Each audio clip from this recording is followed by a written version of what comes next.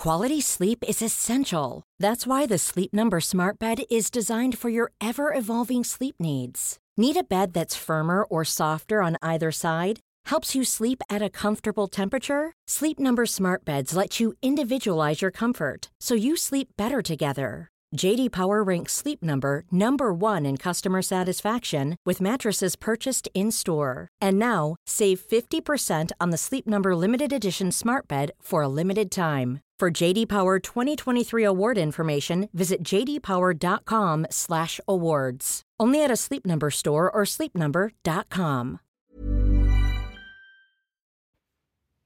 Hi everyone, and welcome to Dev Raga Personal Finance, episode 109. And in this episode, we will continue on the topic of currency trading and discuss some sub-concepts within the topic. This is part 2 of the 2-part series on currencies. Now, in this episode, we'll include subtopics such as exchange rates, currency pairs, the concept of pips, and how leverage works for forex trading and more. For those of you that are new to the channel, remember the 3 main aims. The first one is to be educated. Improving your financial literacy is the number 1 aim of this podcast channel. And with improved financial literacy, you can be empowered to take that knowledge and take it to your credentialed advisor so you can speak at a level that both of you can understand. And the third thing is to be entertained. Now, just a disclaimer, I'm not a financial advisor, I'm not an accountant, I'm not a lawyer, nor am I a financial planner. Make sure you take any financial decisions you want to make to your appropriate credentialed advisors. In other words, don't listen to some random guy for financial advice on the internet. But if you're stuck on what to do in terms of broad principles, here are some simple steps to get you on the right track when it comes to saving, investing, and personal finance in general. In my humble view, there are 5 easy steps which anybody could follow. Step 1 is pay yourself first. Take 20% of after-tax income and put it aside. That is your money, never to be touched ever again, because you're the most important person in your life. Step 2 is invest that money, ideally into something that you understand or want to understand. For me, I just invest in index funds because I understand the stock market and I understand index funds. Step 3 is reinvest dividends. With reinvestment of dividends, the power of compounding is phenomenal, particularly over the long term, which is then step 4. When I say long term, I'm not talking 7, 10, or even 15 years. I'm talking minimum 20, 30, or even 40 plus years. The longer you do it, the better it is, which means the earlier you start, the better it is. And step 5, my favorite, wherever possible, try and automate your investments and do it forever. With automation, there is less chance and less risk for you to make any mistakes or simply forgetting to invest. If you do these simple 5 steps over the long term, you're more likely to end up with more money than you'll ever need. And remember, money is just a tool. It doesn't bring you happiness. Use it as a tool to make your life a little bit better, but most importantly, improving the lives of people around you a lot better. Now, before we go on to the subtopics of currency trading, I had a very interesting question from a GP registrar. Let's call them Dr. X.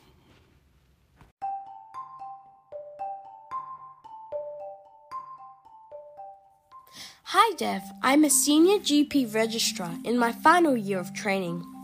During the last 6 months, I decided to take some time off training to do some locum work. As a result, it is likely this financial year I will make close to $250,000. The previous 2 financial years, that is financial year 2019 and 2020, I had a much lower income, approximately $105,000 per year. My current investments are, I have $50,000 in ETFs, $300,000 in cash, which I'm saving for a home, and $25,000 off super, which I want to maximize. Moving forward, I think I can save around $100,000 per year, as I have minimal expenses. My question is, how can I maximize my super contributions and take advantage of the carry forward rules?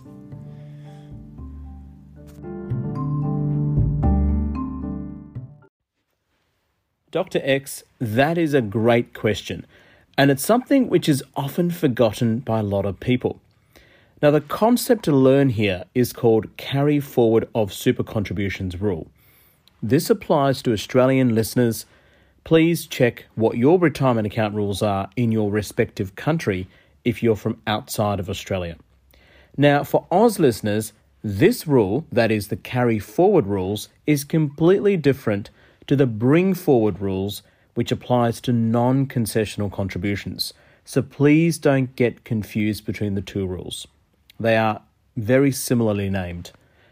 Now, what is the unused super cap carry forward rules? It was actually designed to help people who may not have contributed to their super due to ad hoc work, maternity leave, or not having regular work or loss of income, or even due to illness they were unable to work. So the rule exists to help people like this so they don't miss out on saving for their retirement. It's also very useful for those people that may have more disposable income later in life as their kids have grown up, which means less household expenses so they can live with lower cash flows and contribute more to their super. So it's a great rule. The second thing is, we know that every financial year we're allowed to contribute up to $25,000 of concessional contributions as a maximum. Now, there are some rules of unused super cap forward. What is it? Number one is you can only use the unused amounts from the 1st of July 2018. And if your super is worth less than $500,000 in the previous financial year, this is called the total super balance, the TSB, and this includes all of your super accounts, not just one. So if you have super that is worth more than $500,000, then you cannot use the unused super cap. That rule doesn't apply to you. And the third thing about this rule is that unused caps are allowed to be used within 5 years before it expires, with the oldest unused cap allowed to be used first.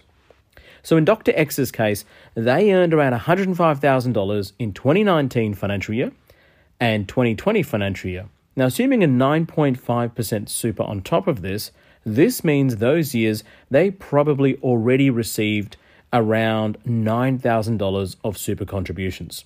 That'll be their concessional contributions each for those years, which means they have unused cap of about $15,000 for 2019 and $15,000 for 2020. I'm just sort of rounding it off so that it's not too complicated. It's actually $16,000, but I've used $15,000 because it's a not easy number to deal with, which means the unused super contribution cap is now around $30,000, which they can, potentially carry forward.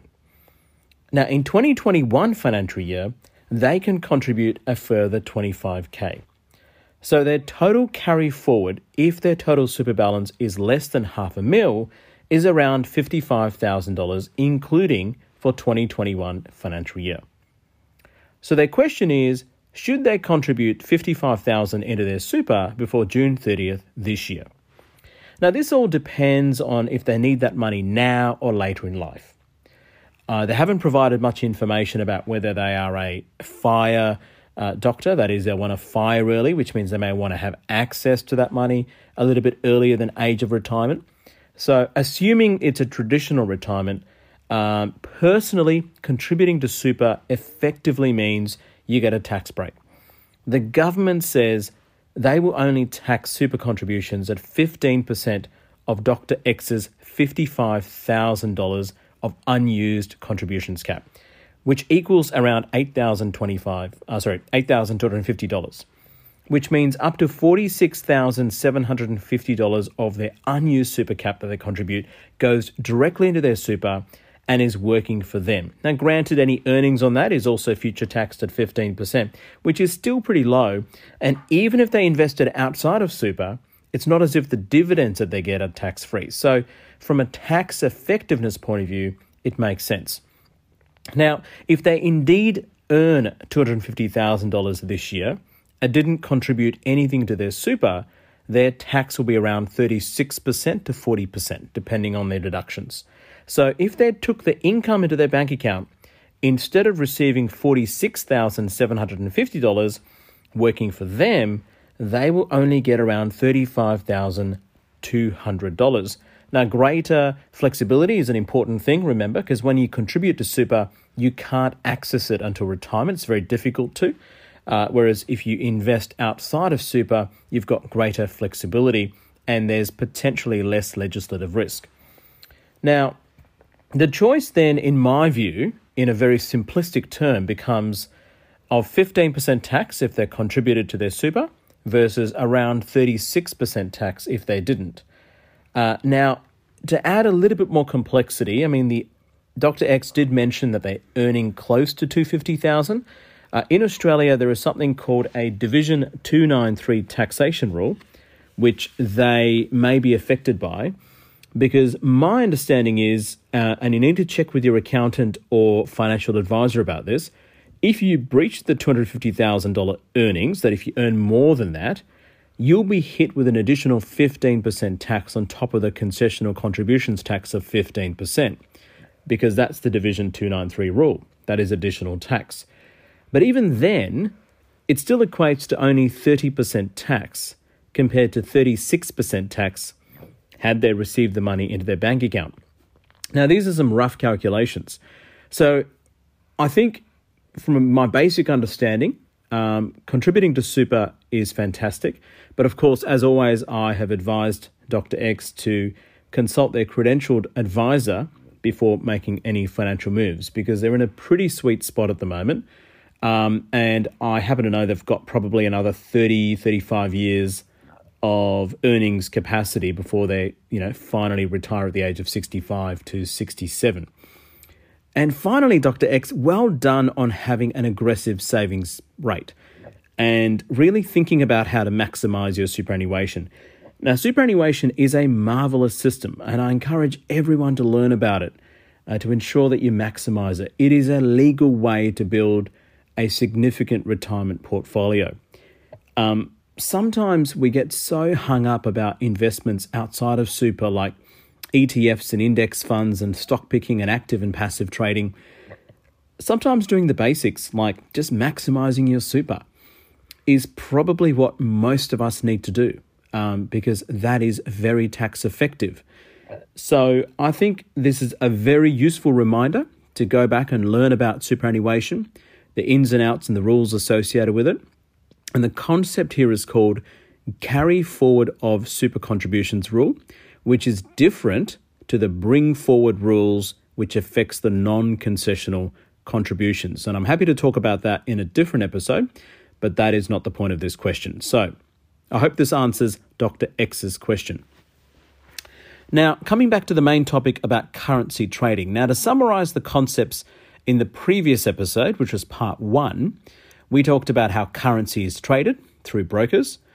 We talked about spot trading versus derivatives trading very briefly. We talked about the decentralized nature of currency trading. We also discussed the 24-hour markets worldwide across 3 main time zones. And as a result of that, it makes it a way bigger market than stock market trading, up to $5.1 trillion traded in the currency markets every 24 hours.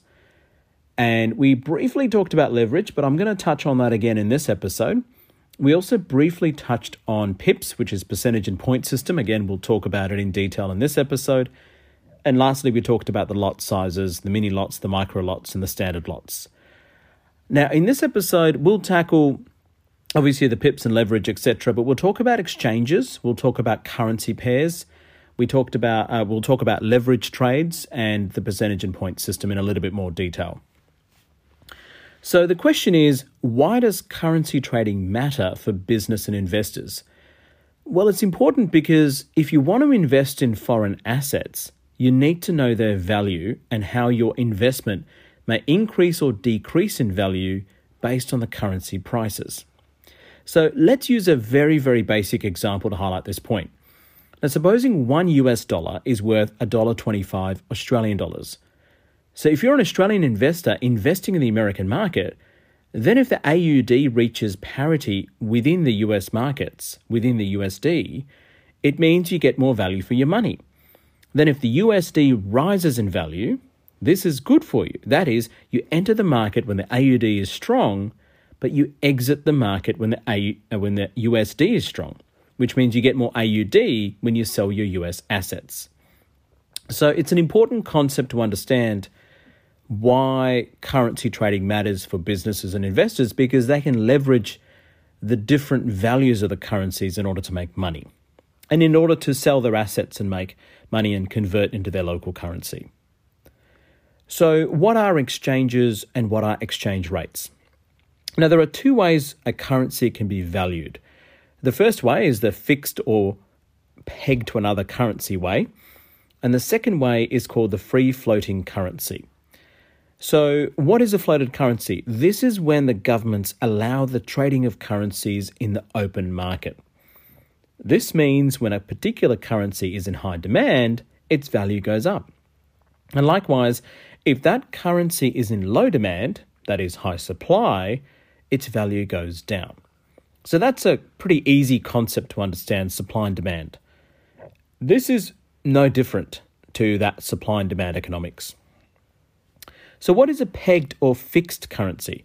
Now, this is when governments will peg their own currency with another currency, which is usually floated. So the other currency which it's pegged against, or pegged with, is a floated currency. Now, for example, the USD seems to be the primary currency, which some other currencies are pegged with. Examples are currencies from Hong Kong, Bahrain, Saudi Arabia, Qatar, Panama, UAE, and more. Now, the most common way a currency is traded is via the free float mechanism. That is the most common way that currencies are traded in the markets. It does not mean, though, that governments won't act to manipulate their own currency, even if it's floated.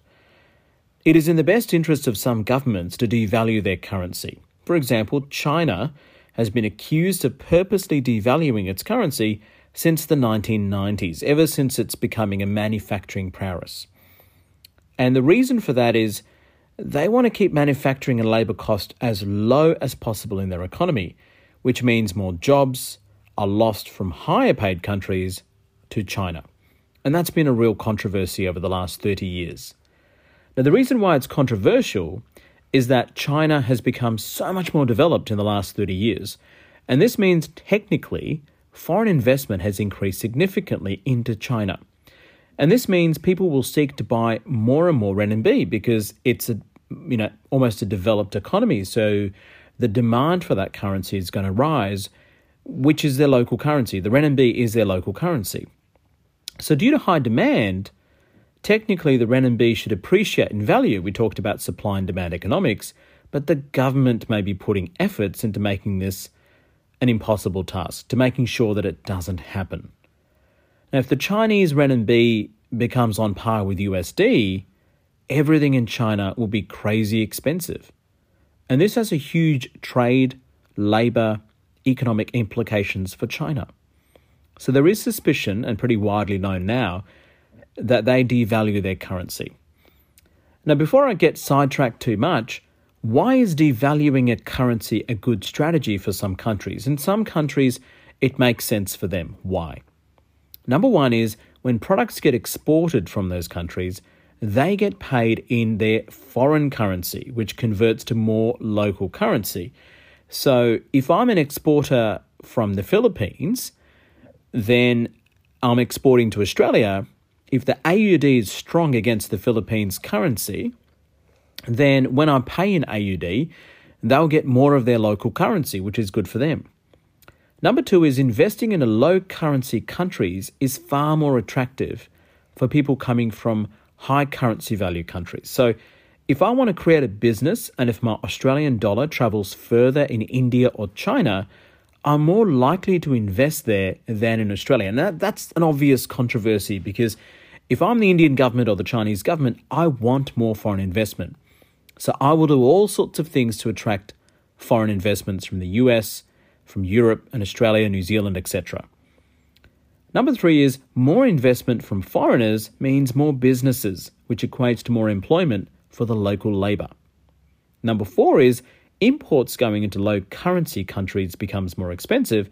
And this is why in India, iPhones, which are imported, don't sell very well. It's just too expensive, which means cheaper options like the Oppo brand and other local brands sell very, very well. Now, it also means that the fifth thing is that it protects against imported goods, so which is kind of like the iPhone story, as imports become more expensive. So in India, the iPhone is so expensive and therefore people are going to buy the local products, so the local products are more protected. And that might be one of the reasons why, the Indian government, if they're doing it, may devalue their currency on purpose. It's just an example, it's a hypothetical. I don't know if they do that. There are some suspicions, but who knows? But that's what I would do if I wanted to take advantage of the currency markets from a governmental level. Now, what are the disadvantages of devaluing one's own currency? So with any advantage, there's always a disadvantage.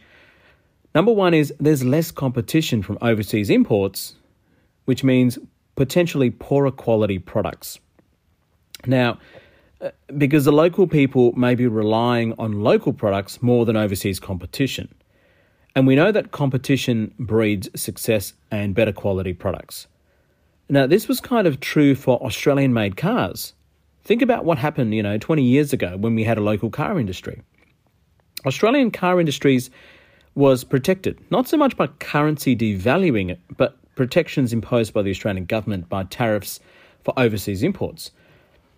And this meant that overseas imported cars cost way more money, which ironically is still the case despite Australia not really having a local car manufacturing industry.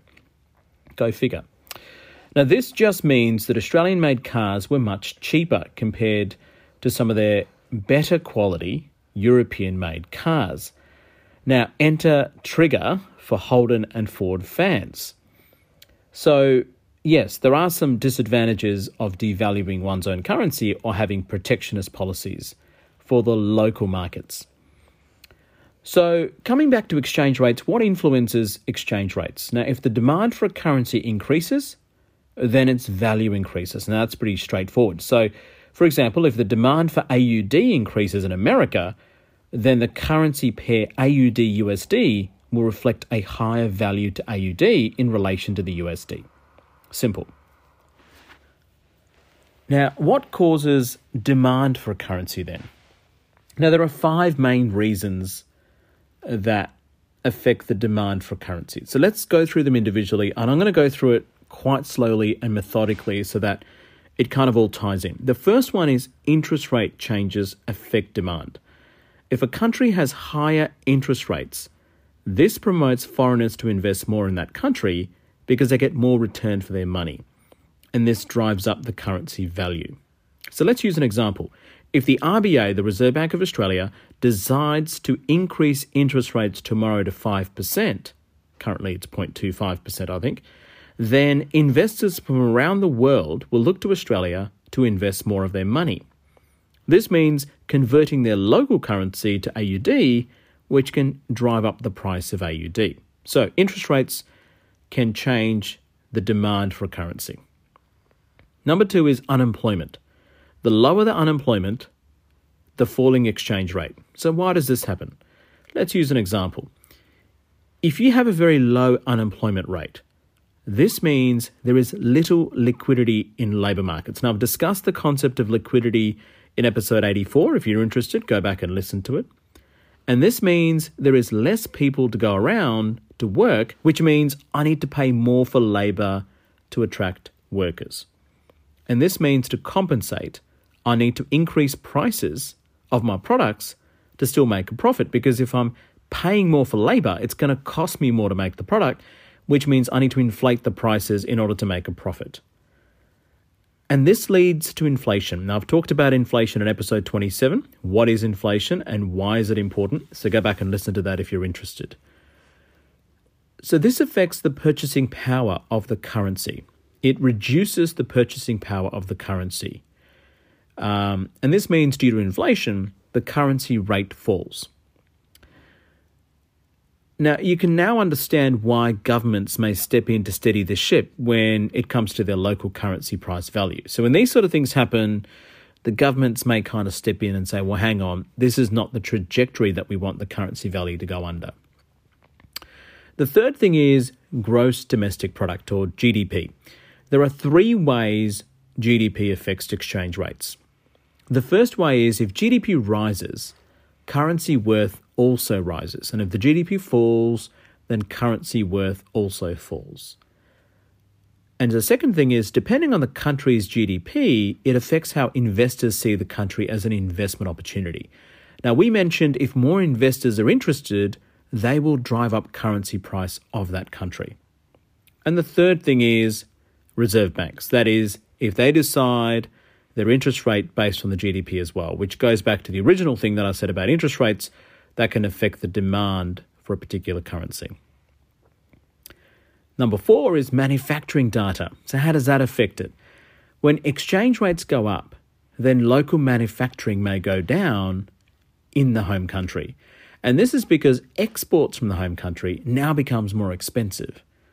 And this thereby affects demand for the home country's currency, then thus becoming a cycle. So if the AUD rises in value and demand, that means the local manufacturing industry may reduce because we're not going to be exporting as much products because people are not going to buy Australian-made products because it's just so expensive.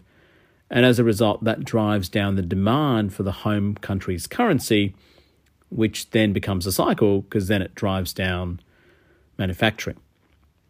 Number 5, the last one, is how does commodities like oil, gold, iron ore, coal affect the exchange rate? Now, when prices of commodities go down, then the home currency exchange rate will also go down. Now, this is especially true if the home country relies on its commodities for its economic rise. Now, this is particularly true in the Australian economy. We export a lot of gold and minerals, and when gold prices go up, that is at times of volatility because people seek gold as a secure investment during periods of volatility. That's why one of the reasons why gold prices goes up in periods of volatility. Then the AUD exchange rate has also gone up. That is, the AUD becomes more expensive to buy. This phenomenon was also true in Canada when Canada is actually a net exporter of oil, which means when the oil prices go up, the Canadian dollar price also rises. So those are the 5 reasons, why, currency exchange rates may be affected as a result of, all these things. Now, that's about it for currency exchanges and how they get impacted on various economic data. The next concept within this episode is currency pairing. Now, the unique thing about currency trading is when you buy one currency, you're automatically selling another currency. This is very unlike the stock market where you can just get the Apple stock or the Tesla stock. So currencies are traded in pairs, where the base currency is compared in value to the quoted currency. Now, the base currency is the first currency and the quoted currency is the second currency. So when you read those signs, when you go to the airports, the first currency is the base currency and the next currency is the quoted currency. And the currencies are identified by international standards by 3 capital letters. So the AUD is for Australian dollar, the USD is for US dollar, the INR is the Indian rupee, not the international normalized ratio, which is a measure of warfarin effectiveness for you medical geeks out there. And when an order is placed, the base currency is bought and the quote currency is sold. That's how it works. Now, when trading currency pairs, there is something called a bid price or the buy price and an ask price, which is a sell price.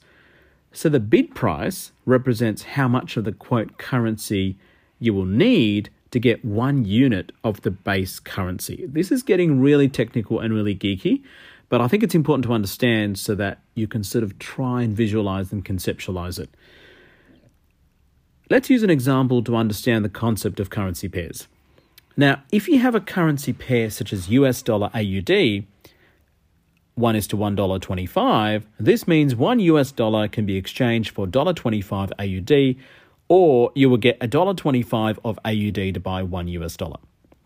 The US dollar in this case is the base currency, and the AUD is the quote currency.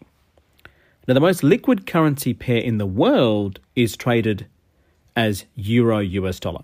That's the most popular liquid currency around. Generally speaking, the more liquid a currency pair is, that is, loads of trading and availability, the spread between the buy and sell price is very narrow, and the margins are also very narrow. And these pairs are called major currency pairs. Now, what is a minor currency pair? A minor currency pair is also called an exotic currency pair.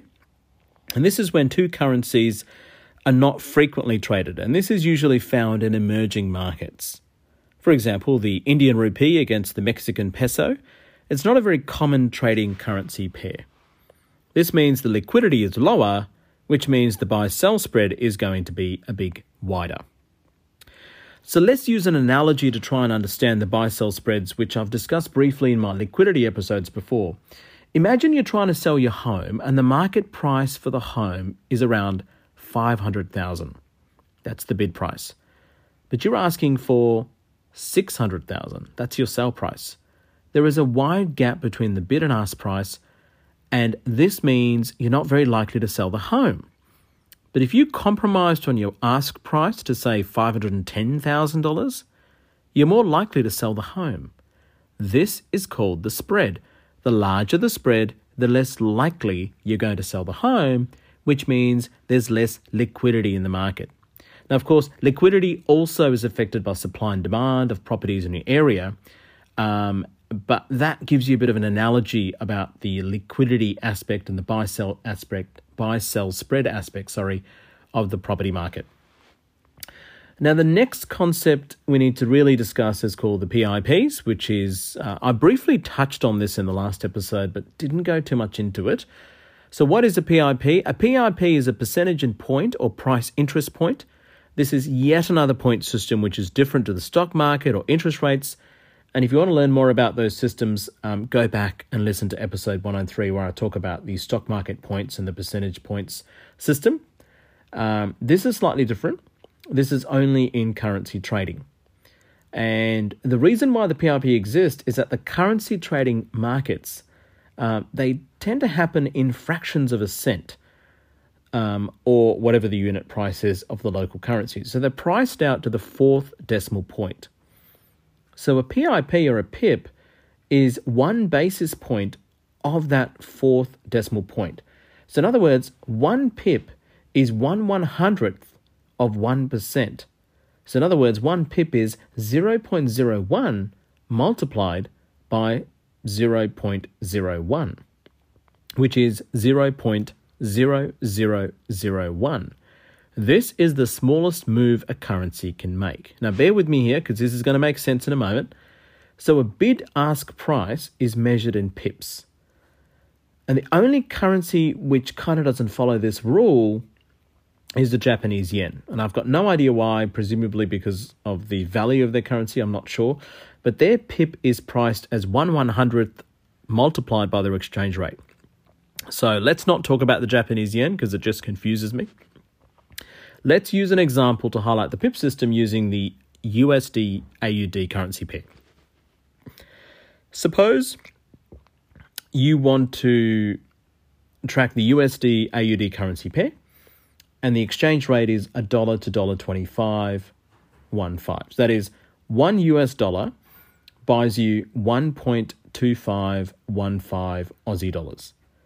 You trade $100 to get $125.25 AUD.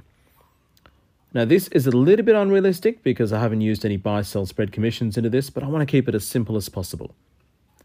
Supposing the AUD appreciates now, and the exchange rate is $1 to $1.2510. That is 1.2510. So the AUD previously, remember, was 1.2515, but now it's appreciated to 1.2510. Now, suppose you want to exit this trade and convert back to USD because now the AUD is appreciating, then you only need to spend $125.10 to get the same $100. Therefore, the pips you've just made on the trade is 5 pips. That is 1.2515 AUD minus 1.2515. I think I've done my calculations right, which works out to be 0.0005 cents per AUD traded. Now, this may sound like a small amount, but extrapolate this to millions of dollars, then you can see how currency trading can make a lot of money. But it's very, very risky, and I certainly don't trade currencies. So let's extrapolate to the sake for this example to a much larger figure. Supposing you traded $10 million on that trade, not just $100. Then if you made 5 pips per $1, that is a profit of $5,000, which you could have potentially made in an instant as markets move very quickly in the currency markets. So even though pips are very small amounts, because the volume of trading is so large, the amount of money we're talking about is so large, you can make a lot of money in currency trading if you know what you're doing. Now that brings to the next topic of leverage when it comes to currency trading. Now I've covered leverage extensively in previous episodes, episode 49. If you're interested, go back and listen to that. One of the reasons some traders like to trade currencies is the fact that they can use leverage to amplify their returns. Like any leverage trading, amplification can work both ways. That is, you can make loads of money with amplification, with leverage. You can actually lose loads of money with leverage as well. So how does leverage work in Forex trading? You can borrow money from the broker. And remember, when trading currencies, you can do so with micro lots, which is 1,000 units, mini lots, which is 10,000 units, and standard lots, which is 100,000 units. And traditionally, when using margin, you can leverage up based on the amount of capital you put up. So for example, if you put up $1,000, then you can ask the broker to lend you some money as well. And you might want to ask the broker to lend you $1,000. And that's called a 1:1 margin. That's what kind of happens in the stock market. You can do 1:2 if you wanted to. In the Forex market, this is amplified even further because the spreads are so fine. You need to be able to play with borrowed money, huge sums of money, in order to improve your gains. So in the Forex market, it's actually not unusual to have 1:100 leverage ratio. This just means for every dollar in your account, you can trade up to $100 in value. So think about that. When you do leverage trading in the stock market, it could be 1:1 or 1:2. Whereas in the Forex market, you can potentially go 1:100. And I've read sometimes people go 1:250. So for every dollar, you can trade up to $250. Like all things, leverage is a double-edged sword. So use it very carefully. And generally speaking, I don't borrow money to invest in shares. I don't like debt. I don't borrow money to invest in the stock market. And I don't trade currencies. That's about it for this episode. We've covered the key concepts from currency trading wise, exchange rates, currency pairs, pips, and leverage Forex trading. And we also covered Dr. X's question about the carry forward rules, which is different to the bring forward rules. So it's important for you to know the difference. Please make sure you give me a 5-star rating on Apple Podcast or any podcasting app you're using. It really does help promote the podcast so more people can download and listen to it. And it certainly helps the algorithm so more people can find the podcast for the first time. And if you really want, leave a review too, and I might read it out live in one of the future episodes. Remember to like the DevRaga Facebook page, shout out to questions, comments, or topic suggestions. Share this channel with family and friends. Apple Podcast, Anchor app, Castbox, Spotify, Google, I'm everywhere. And remember, always pay yourself first. Take 20% of your after-tax income and put it aside. And learn about currency trading and be careful, as it's a very volatile, risky approach, especially with leverage, and only people that know what they're doing should trade currencies. Remember the philosophy, invest in things that you understand or want to understand in. But the important thing is understand it before you start investing. This is Dev Raga Personal Finance episode 109. As always, please make sure you stay safe.